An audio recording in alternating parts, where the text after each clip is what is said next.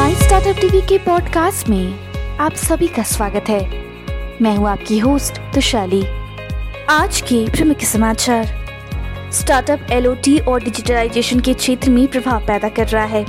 भारतीय अंतरिक्ष तकनीकी स्टार्टअप के लिए अब तक की सबसे बड़ी फंडिंग तेलंगाना स्थित स्काई रूट ने $51 मिलियन जुटाए। वन टू मेनी प्रोटोकॉल ये स्टार्टअप Web3 गेमिंग को अगले स्तर पे ले जा रहा है। पेश है P2M गेमिंग। अब समाचार विस्तार से। TIF लैब उन स्टार्टअप में से है जो डिजिटलाइजेशन और IoT सॉल्यूशन की दिशा में काम कर रहा है। इसकी स्थापना 2016 में ई-कॉमर्स प्लेटफॉर्म रोबोक्रीज के रूप में की गई थी, जो अब रोबोटिक्स और इलेक्ट्रॉनिक कंपोनेंट के लिए भारत का विश्वसनीय स्टोर है। देश की नवेली वैज्ञानिक अंतरिक्ष स्टार्टअप क्षेत्र के लिए एक प्रमुख मील का पत्थर है। कुंडापुर स्थित वाणिज्य स्काई रूट एरोस्पेस ने श्रृंखला बी वित्त पोषण दौर के माध्यम से सफलतापूर्वक $51 मिलियन या 403 करोड़ रुपए जुटाए हैं।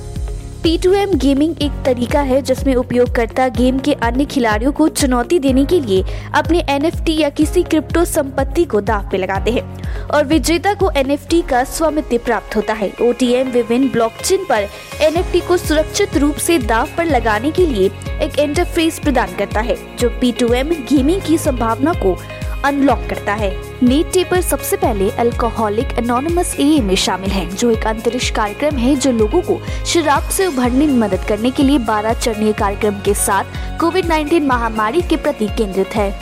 मार्च 2021 में स्थापित वन साइड ऐप एक क्लाउड आधारित प्लेटफॉर्म है जो वित्तीय ट्रैकिंग और टीम सहयोग में 1 लाख से अधिक ठेकेदारों को सशक्त बनाने का दावा करता है। उत्पाद 7 भाषाओं में उपलब्ध है और ठेकेदारों द्वारा उपयोग किया जाता है।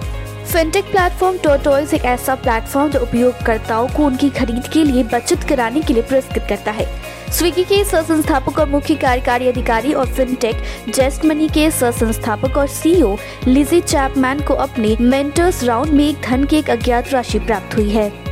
फेसबुक की पेरेंट मेटा प्लेटफॉर्म इंक ने बर्लिन स्टार्टअप लोफेट का अधिग्रहण किया है, जिसकी तकनीक का उद्देश्य आभासी वास्तविकता में स्पर्श के भ्रम को दोहराना है। टेक दिग्गज ने शुक्रवार को कहा। Daimler India commercial vehicle DICV ने IIT Madras incubation cell IITMIC के साथ साझेदारी की है ताकि भविष्य के मोबिलिटी सॉल्यूशन की पहचान करने और विकसित करने के लिए एक प्रौद्योगिकी उपकेंद्र स्थापित किया जा सके। वर्ष 2021 भारत के लिए यूनिकॉर्न का वर्ष था, जिसमें 43 स्टार्टअप ने $1 बिलियन से अधिक का मूल्यांकन प्राप्त किया। देश में स्टार्टअप पारिस्थितिकी तंत्र 2016 से स्टार्टअप इंडिया के शुभारंभ के साथ गतिशील रूप से विकसित हुआ है।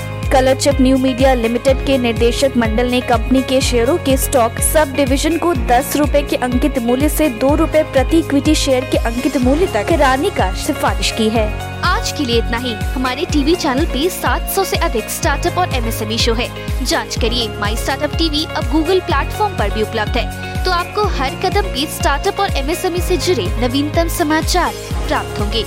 आप हमारे टीवी चैनल को सब्सक्राइब करके हमारा समर्थन भी कर सकते हैं और घंटी के आइकन को दबाना ना भूलें।